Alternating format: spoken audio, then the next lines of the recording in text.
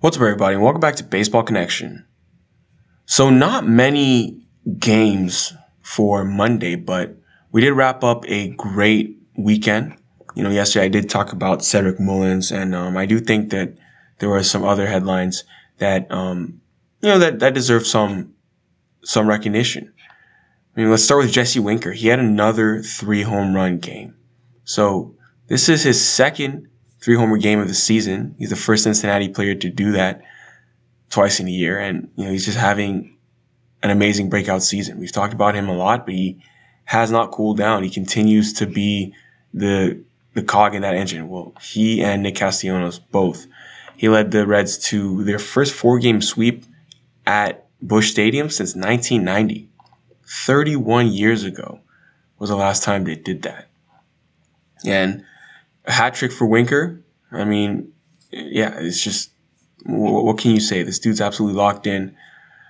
Obviously one of the top hitters in baseball this year, and the Reds got a much-needed victory, an 8-7 nail-biter victory. Of course, they swept. You say a much-needed victory, but yeah, in the grand scheme of things, it is. Because they are 28-29, but they've won 6 of their last 7 games, and now they've moved to within 4 games out of first place and 1.5 games behind the Cardinals.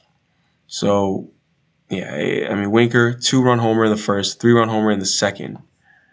And then, to finish it off, he hits a solo shot, just enough to clear the right field fence. And 8-7 Cincinnati victory over St. Louis. Speaking of sweeps, the Red Sox did sweep the Yankees at Yankee Stadium, and this is a Yankees team that has kind of, they've hit another lull. They've hit another lull, losing back-to-back series to the Rays and the Red Sox those aren't things that they want to see, obviously. But the problem with the Yankees right now is that they're not hitting the way that we know they can. They're really not. And for example, a guy like DJ LeMahieu, who for the past 2 years was one of the best pitchers in baseball, hitters in baseball, has not been that. He's regressed significantly this year, and makes people wonder what's going on. And then, with injuries, they've had a lot of injuries to key players. Obviously, Stanton's been on the shelf and things like that. The only one who's really hitting in this line, hitting well in this lineup, or exceedingly well, is Aaron Judge. If not for Ohtani or Vlad Guerrero Jr., you'd be hearing Aaron Judge in the MVP conversation because he's having a phenomenal year. But everyone else seems to just be really slacking, and it's a problem. It's a problem in New York. They now fall to 31-29, and obviously they could rip off a win streak, but it's at that point you don't want to fall too far behind, because now we are in June, and you want to stay in the picture. This is where you start looking at the standings. Like, okay, we're in June, we're solidly 31-29. That's 60 games into the season, so we're solidly in the season, and we want to be where we want to be in the standings. So that's a development in New York. Red Sox keep winning. They also won today, by the way, against the Marlins. I'm just going to go ahead and say that. And they've run their win streak to 5 straight. They run their win streak to 5 straight, half a game within first place, Tampa Bay Rays. And the beat goes on. If we head out to San Francisco, yesterday the Cubs defeated the Giants in the final game of the series, and now they're back on track. Much needed win for them. And the way things went the first 3 games in San Francisco over the weekend, the Cubs really needed this one. Yesterday, Kyle Hendricks worked into the 7th inning, eating up innings for them. And then, Patrick Wisdom continues to have his nice stretch here.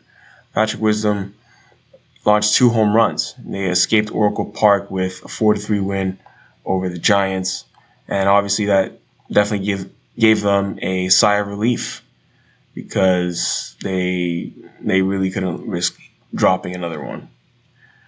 So Cubs regain their swagger a little bit there.